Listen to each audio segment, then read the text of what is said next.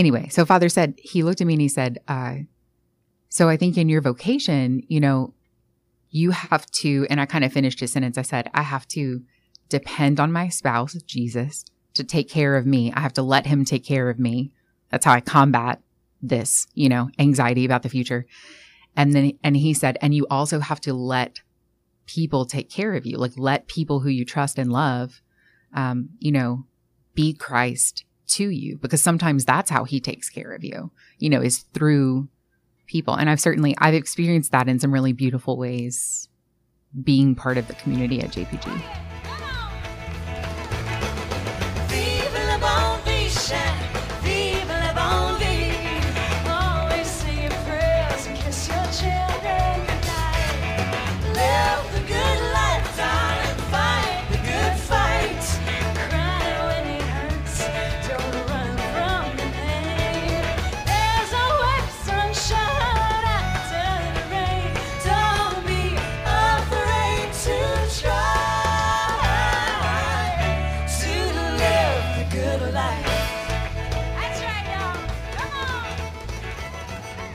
Welcome. It's Le Bon Vie, The Good Life, the podcast for John Paul the Great Academy, where we talk about the good life and the good ways of pursuing it. I'm joined with the good Deacon Adam Conk. How you doing today? I'm great, but I'm a little sad because it's the last episode with Emily Byers, and this has been such a great conversation. I get so excited when I talk to our great faculty here at John Paul the Great Academy. And the sadness is communally shared. Oh, y'all are so kind. Thank you so much for being here and putting up with us for a third episode. Well, I put up with you guys every day, so. This is true. But we're usually not locked in a joy. room together with microphones. But today we are. This is pretty fun. Well, I'm very excited to have you again on this third episode. You've been at the school. This is your 10th year. This is my 11th year. And so we've shared this journey. And we've had so many conversations over the years, so many deep conversations. Yeah. And I'm happy to kind of make some of that available for others. Yeah. While I'm glad there wasn't a microphone recording us in the past, because there's been some vulnerable moments. Yeah, like the times I came and burst into tears in your room or like in the sacristy, and I was like, what do? I just love my students and I want them to love Jesus. Yeah, and I think I teared up at that moment too. Because that's happened a few times. Yeah. It's so hard. The trials of spiritual parenthood. Yes. And loving other people. Being with human beings. Being zealous about sharing the gospel can be incredibly painful. Well, it's personal, you might say. Personal. Which is our topic today.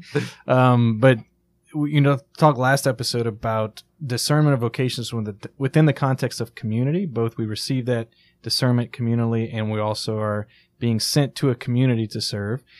And today we're going to talk about what that means, this communion of persons, an idea very important for John Paul the Great himself, his teaching, and also for our experience in our community at John Paul the Great. And y'all just brought up some great little gems I'd love to pick apart if we can. But before we do, so what is a person? What does that mean to you, Emily? If I say like your students are persons, what does that mean? My first thought is that it means that they were created by God with a dignity that is equal to mine. And that means that I need to treat them accordingly.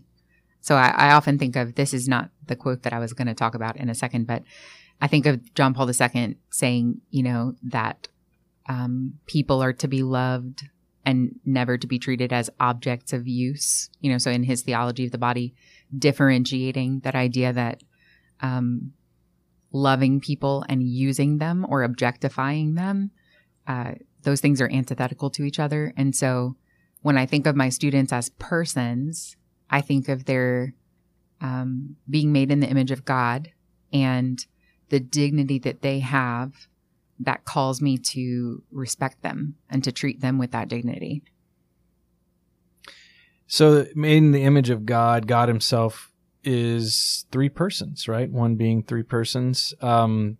This mystery of the Trinity really, it won't make sense to us in a daily living if we don't have this idea of a personhood of people in front of us, because the image of God can mean so many things to us if we don't see that persons are created with an eternal destiny. They're loved and created by God to be with him forever. And as a teacher, this must be very important to put up with the day-to-day shenanigans that may go on, to remind yourself that these persons are created by God to live with him forever, and that the present moment is but a step in that direction, right?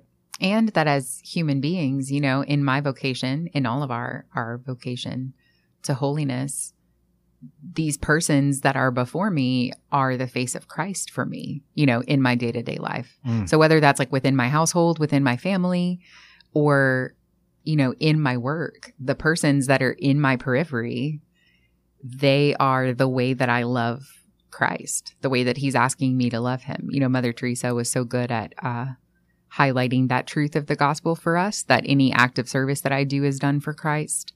And so, maybe sometimes I have to have a difficult conversation and write a demerit, like for Jesus and out of love for Jesus, which those are things my students know that I don't enjoy doing.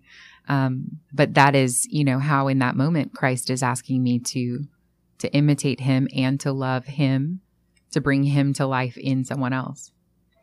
Yeah. And you talked in one of our previous episodes about the importance of Christ's words before the Passion, I will not leave you orphans. Mm-hmm. And that's a powerful idea as a teacher, to know that one of the ways that Christ is present to us is through those around us. And that big part of Pope St. John Paul the Great's philosophy of the human person is his personalism. This notion of the human being, one of the most fundamental ideas is them as person. One of the books we read a lot about Catholic classical education is Stratford Caldecott's Beauty in the Word. Mm-hmm. And in his section where he tries to motivate what is a classical Catholic philosophy of education, it's interesting that he doesn't point to Aristotle, or he doesn't point to an ancient source, but he sees the great tradition as being highlighted in Pope St. John Paul the Great's personalism. Oh, I love that.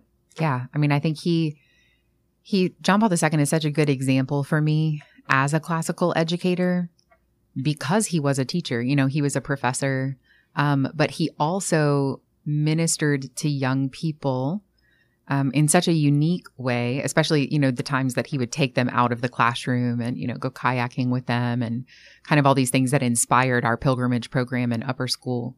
I think that he was able to be effective as a teacher and as an evangelizer because his students knew that he saw them as persons, that they weren't just names on a roster. They weren't just little vessels to be filled with information. And I think that's something beautiful about classical education and the way that we practice it at JPG, is that the teacher is not just, a source of information. The student is not just a vessel for information, but we're all persons. You brought up earlier this idea of that person in front of you being a gift to me. And I think it's an important aspect of the conversation, that persons are gifts. And it's so humbling to me to read in John 17, when Jesus is talking to the Father and he's talking about the church, and he says, they are your gift to me. Mm-hmm. That I am a gift to Christ is crazy.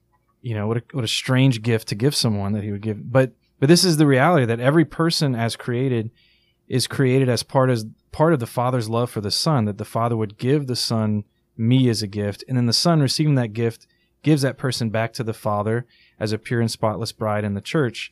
And this, I guess, is the fundamental desire we all have, that the people that are important in our life, if we're students, the teachers in our life, that they see this gift that we actually are and want to receive that gift. And to me, that's one of the beautiful things at John Paul the Great Academy, is there's so many adults who don't just look at our students as another number, another student, another task, right? But these people are actually gifts. Even the challenging moments are gifts. I think that that's, in a lot of ways, that sums up how I've experienced spiritual motherhood. Like I talked about, I think, on one of the other episodes. It's kind of a bizarre experience to be able to simultaneously be incredibly frustrated with someone or by someone. I won't, of course, name any particular students, but I think you know who you are. Where, you know, Joseph, there's kind of Markentel. No, I'm kidding. Joseph. There's a clash of personalities, you know, where sometimes there's some friction in a relationship, you know, this idea of like iron sharpening iron, where either there's a struggle to communicate or there's some type of bias, right, on the part of the child or the part of the teacher. Maybe the child says, I hate this subject, you know, or I just don't like this teacher. I don't understand anything she says or something like that. Or I can say, gosh, so-and-so, you know, he's always been a troublemaker. He's been like this since 7th grade. And those things can really block the Holy Spirit. You know, they can make it difficult for me to look at someone and say, this is the face of Christ for me today. But what I've experienced, I think, through grace, you know, through God slowly taking me and forming me, is I can be simultaneously so frustrated and so just, you know, irritated or impatient, but I can look at a child and the love that I have experienced for them, I know has to be grace and has to be the fruit of my vocation because it's so strong and it's totally illogical. Like, it doesn't make any sense at all. Like, I'm like, you have done nothing to deserve this affection from me, but I also, like, I can't get rid of it. Like, you don't reciprocate it. You probably don't even care that I love you this much, you know? I hope they do. I hope they believe me. And I hope, you know, you always hope that it's reciprocated, but the love is still there. You know, I can look at them in all of their imperfection and their frustrating characteristics and say, gosh, I still love you so much. I wish that you knew how much I love you. And if I can love you that much, being an imperfect person, think of how much Jesus loves you. Yeah, that's always been a very powerful moment whenever I get to experience that as a teacher as well, that, you know, the frustration of teaching in a way that respects the person, which means that just as the students have to exercise their will to learn, they can not. They can choose not to. And the frustration of, I want these great things for you. I want you to have an extraordinary life, and I'm trying to invite you into that. But I can't force you to receive it. Right. And then turning, Lord, how do you put up with me? I know. Yeah. I had a really powerful experience actually a couple years ago.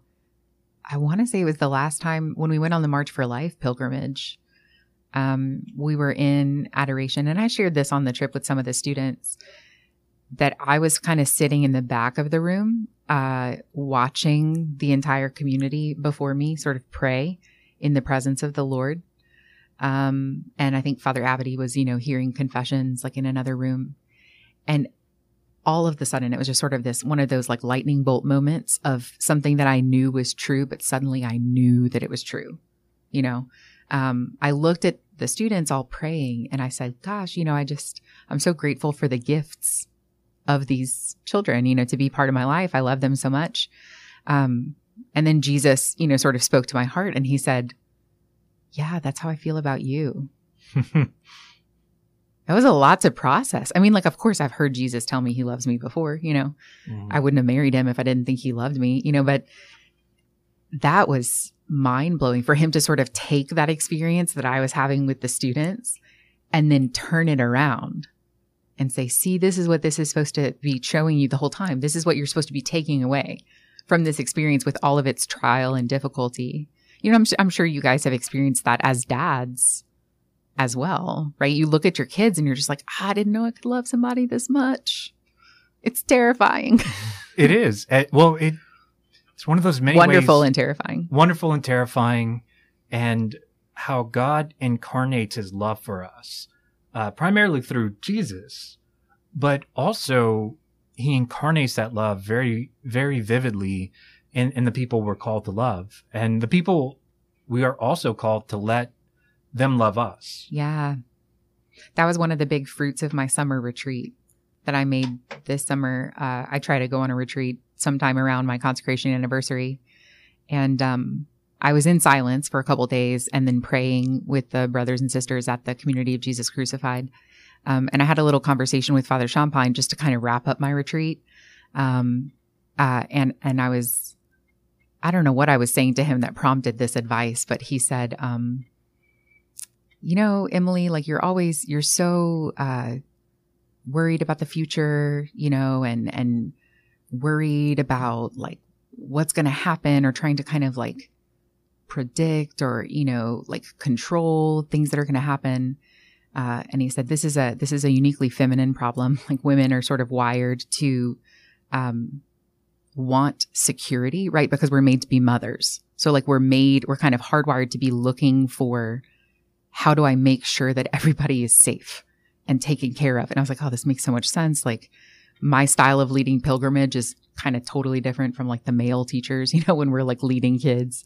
I'm always worried about like, like, is everybody taken care of? Like, are they all okay? Does anybody need like, Tylenol or something? Anyway, so Father said, he looked at me and he said, so I think in your vocation, you have to, and I kind of finished his sentence. I said, I have to depend on my spouse, Jesus, to take care of me. I have to let him take care of me. That's how I combat this, anxiety about the future. And he said, and you also have to let people take care of you. Like let people who you trust and love, be Christ to you, because sometimes that's how he takes care of you, is through people. And I've experienced that in some really beautiful ways being part of the community at JPG. Well, it's Le Bon Vie podcast, The Good Life. And part of The Good Life is, as we're having this conversation, recognizing that others are a gift, but also recognizing that we're a gift to others too. And that can be a really hard thing to do. Because pride and insecurity and all these other things kind of prevent us from being willing to accept help, or even being willing to recognize that we need help. And God has provided people already in our lives to give us that help. Well, and I think if we approach our work this way, if we think of the people who've been entrusted to us, right? So as parents or as teachers, as spiritual parents, looking at the young people who we are trying to help raise up as saints, if we look at them, and then we think to ourselves, like, this child is a gift to me. It changes everything. It changes how we speak to them, how we discipline them, the responsibility that we entrust to them, like we talked about earlier. This idea of this child has something to teach me. God has placed them here also to teach me something. And that's part of the gift that they are to me. Maybe it's to teach me patience or humility, lessons that I don't want to learn, Right. Or who knows, as long as we're open or recognize that their image of God is a window into this fullness of God that no one else will communicate to us. Well, and part of the classical model too, that we try to implement is that learning is a communal activity. It's not something that I'm meant to do in isolation by myself. And that's why we have these sort of, these seminar classes in the older grades where we don't just read a text and then answer questions about it and then we're done. What do? We ask a question, we delve deeply into a theme or a truth or an idea, and we sort of deconstruct and then reconstruct it together. And that's the work of learning. And that's something that I think sometimes, we can be resistant to for different reasons. Partly because it involves risk and discomfort. But it's necessary. And it's unsettling too. But Christ is unsettling. Like his love, and when we see the love that's incarnate in that face, it's unsettling. And it's supposed to be, because as we say often with forming children, it takes a village, but when it comes to salvation, it takes a Trinity. And to enter into the life of that Trinity, we have to let go of the old and embrace the new, always, all the time. Yeah, and like you said, facing the Lord, feels like a scary thing, but that's how we figure out who we are. That's how we, like we talked about in a previous episode, that's how we discern His will for us. We can only do that if we encounter Him and enter into a relationship with Him. If I don't have a relationship with the Lord, I will be filled with vocation anxiety.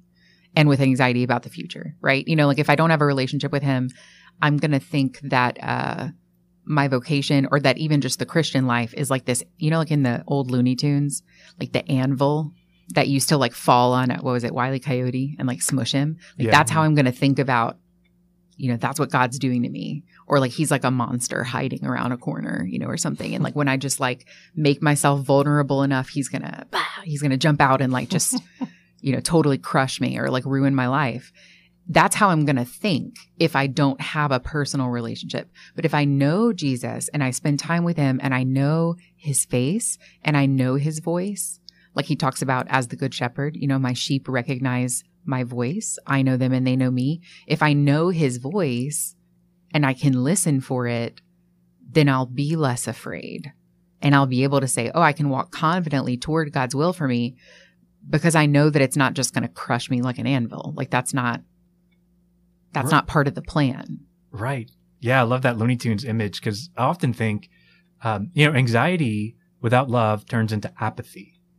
And another Looney Tunes image, you know, when they run off the cliff, as long as they don't look down, they're still moving, right? Yeah. Right. But I think that speaks. It's like walking on water.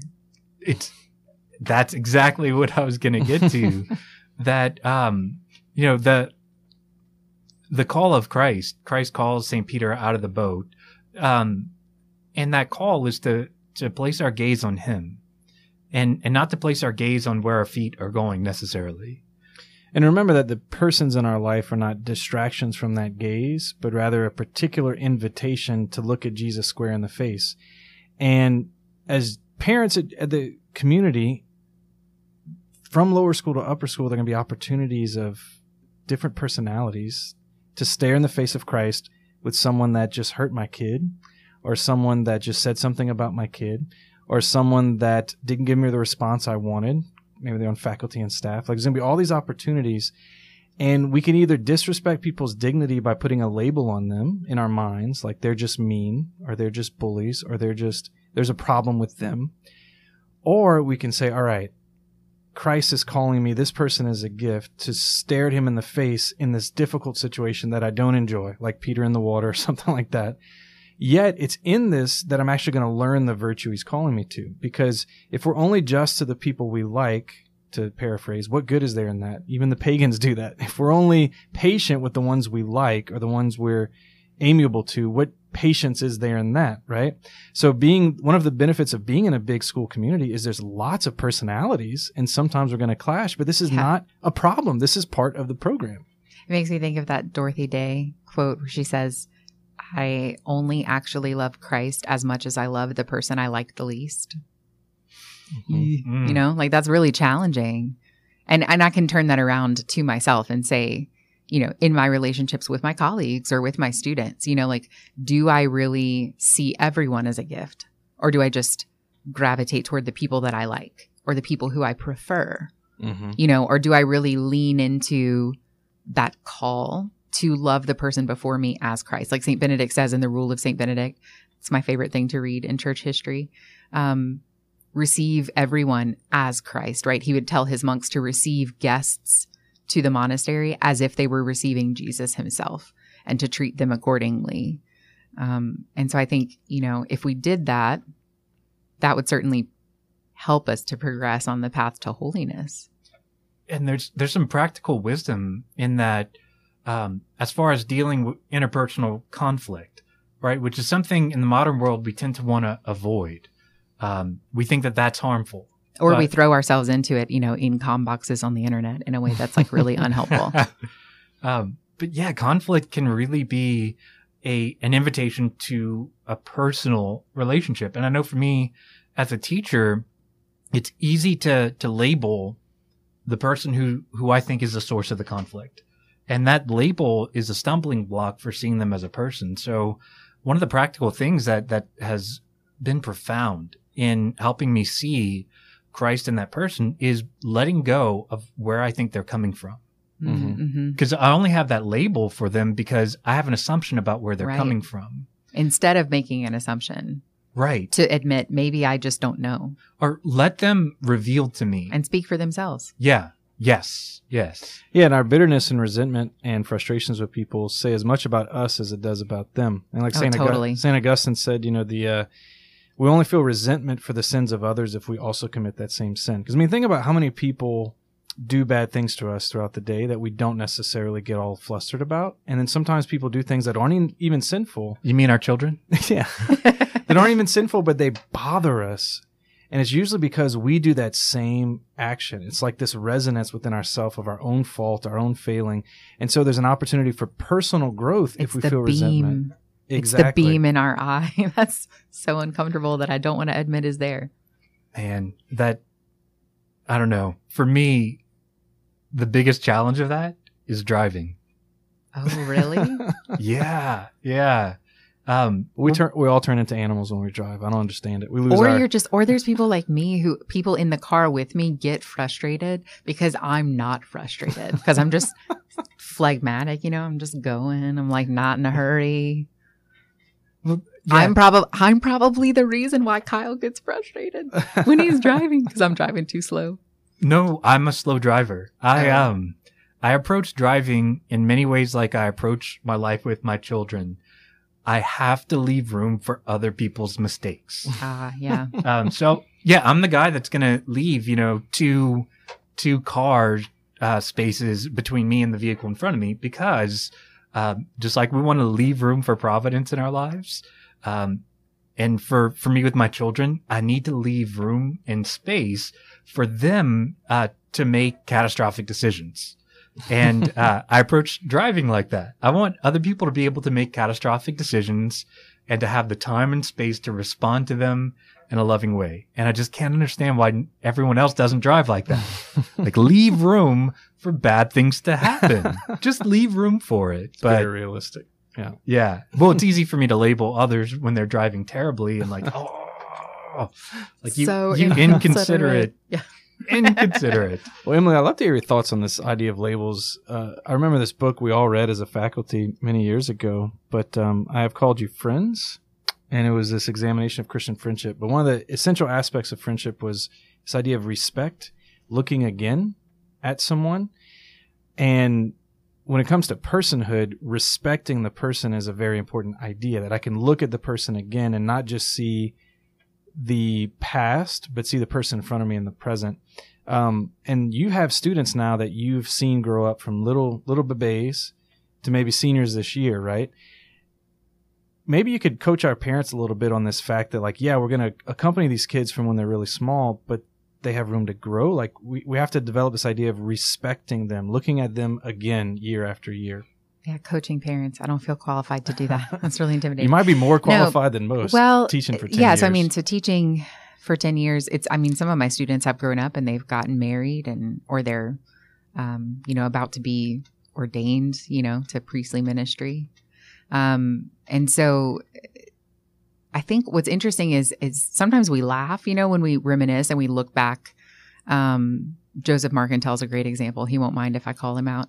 When he was in middle school, he was so hyper and just like full of ideas and just so difficult to sort of rein in, but he has so many gifts. And so I could see that kind of glimpse. I think of the quote from the gospel about John the Baptist. What then will this child be? I sort of think that sometimes when I have a student who is just a lot, they've got a lot of energy or a lot of words or a lot of ideas, or sometimes they don't always think before they do things, which is actually really common, when you're teaching teenage boys. Yes, agreed. Yeah. But so to me, that's actually, it's a source of hope and of delight to look at a child, even in the midst of not necessarily, I don't know maybe how to deal with them in this moment. But I can ask that question, Lord, what then will this child become? Because God certainly has a plan in mind for the type of, life that he's thought of from all eternity for this child. He has a vocation. He has a mission. He has gifts and, his unique personhood to sort of develop and show forth to the world. And so I think, in different moments that can seem difficult to see or difficult to grasp. But especially working with older students, I've learned, and working with teenagers, that they need space. They need time and they need space to form their personality and to struggle and to, like Kyle said, to mess up, to make mistakes. Now, of course, we do the best we can as parents and spiritual parents to prevent them from making catastrophic mistakes or, mistakes that could like put themselves at risk in some way. So we want to advise them against those things, but we can let them make, I guess, what you would call like safe mistakes. We can give them grace, as much grace as they need, because God never stops giving us grace.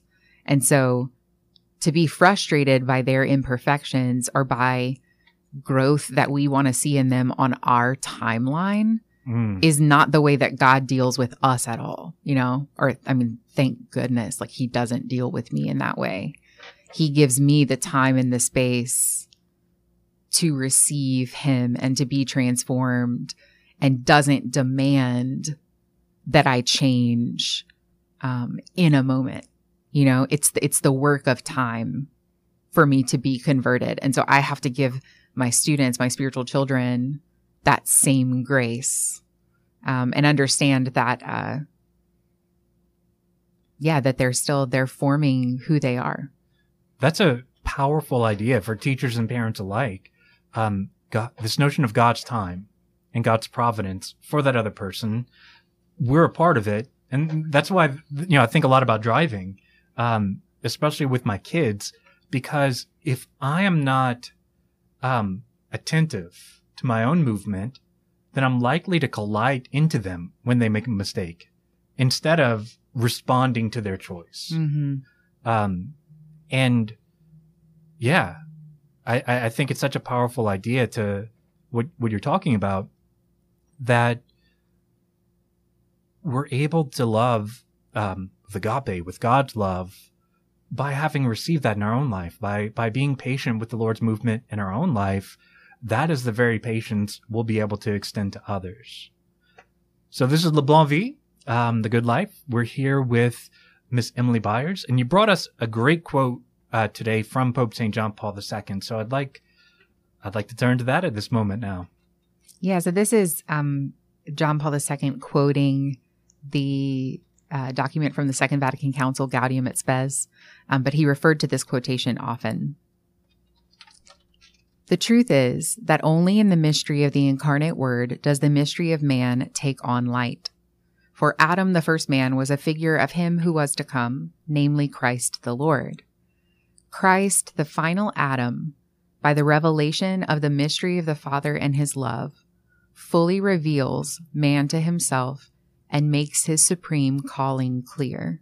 So I'm going to reread just that last sentence because that's the part that I wanted to quote.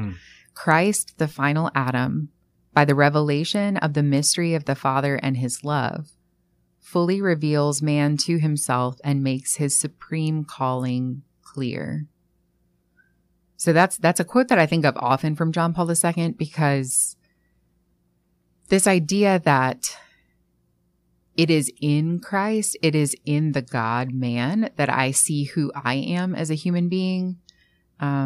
Of course, is in some ways it's an inexhaustible mystery. Like, what does that mean that I look at Christ and I see who I am, and I realize my calling, clearly. But I think my calling is to conform my life to his. So to live a life following the example of Christ, but also Christ as the beloved of the Father reveals who we are as the Father's beloved. And so for me, that's something that I know I need to deepen constantly my understanding of, that I'm a beloved daughter of the Father, because that's the only way that I'll be able to communicate that identity to others, that to help them realize their identity. Yeah, and to have the peace to be struggling upward, that we fail a lot, and that failure in the eyes of the Father is not one of blame. It's not one of shame, but rather, at the very heart of the nature of person is that mystery, that there's always something sacramental about the person as this sign that points to someone else, but that bond is love. That pointing to is love. Just like, each person of the Trinity, their very person is revealed all the more in their love for the other members of the Trinity. The redemptive love of the Father is made most clear and most present in the loving obedience of the Son. And the Son, his love of presence, that he wants to be present, he wants to not leave us orphans, right? And that love begets or rather shows us more faithfully who the Holy Spirit is as that abiding presence. And so, it's quite a challenge. Do we see ourselves as person, as that mystery?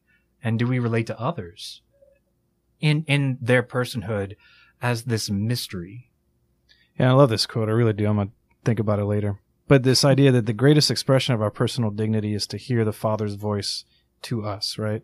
And for our students and for our faculty, for our parents, what we want most for all of us is that we would actually hear the Father's love for us and respond to it personally. And we are going to make mistakes, but mistakes, if they're not sinful, can be acts of love. For example, my 4-year-old son who wants to help clean up or help, drive in a nail or something like that, he's going to do it wrong. But if it's out of love and this idea of unity with me, then it tends to perfection. It's not sinful.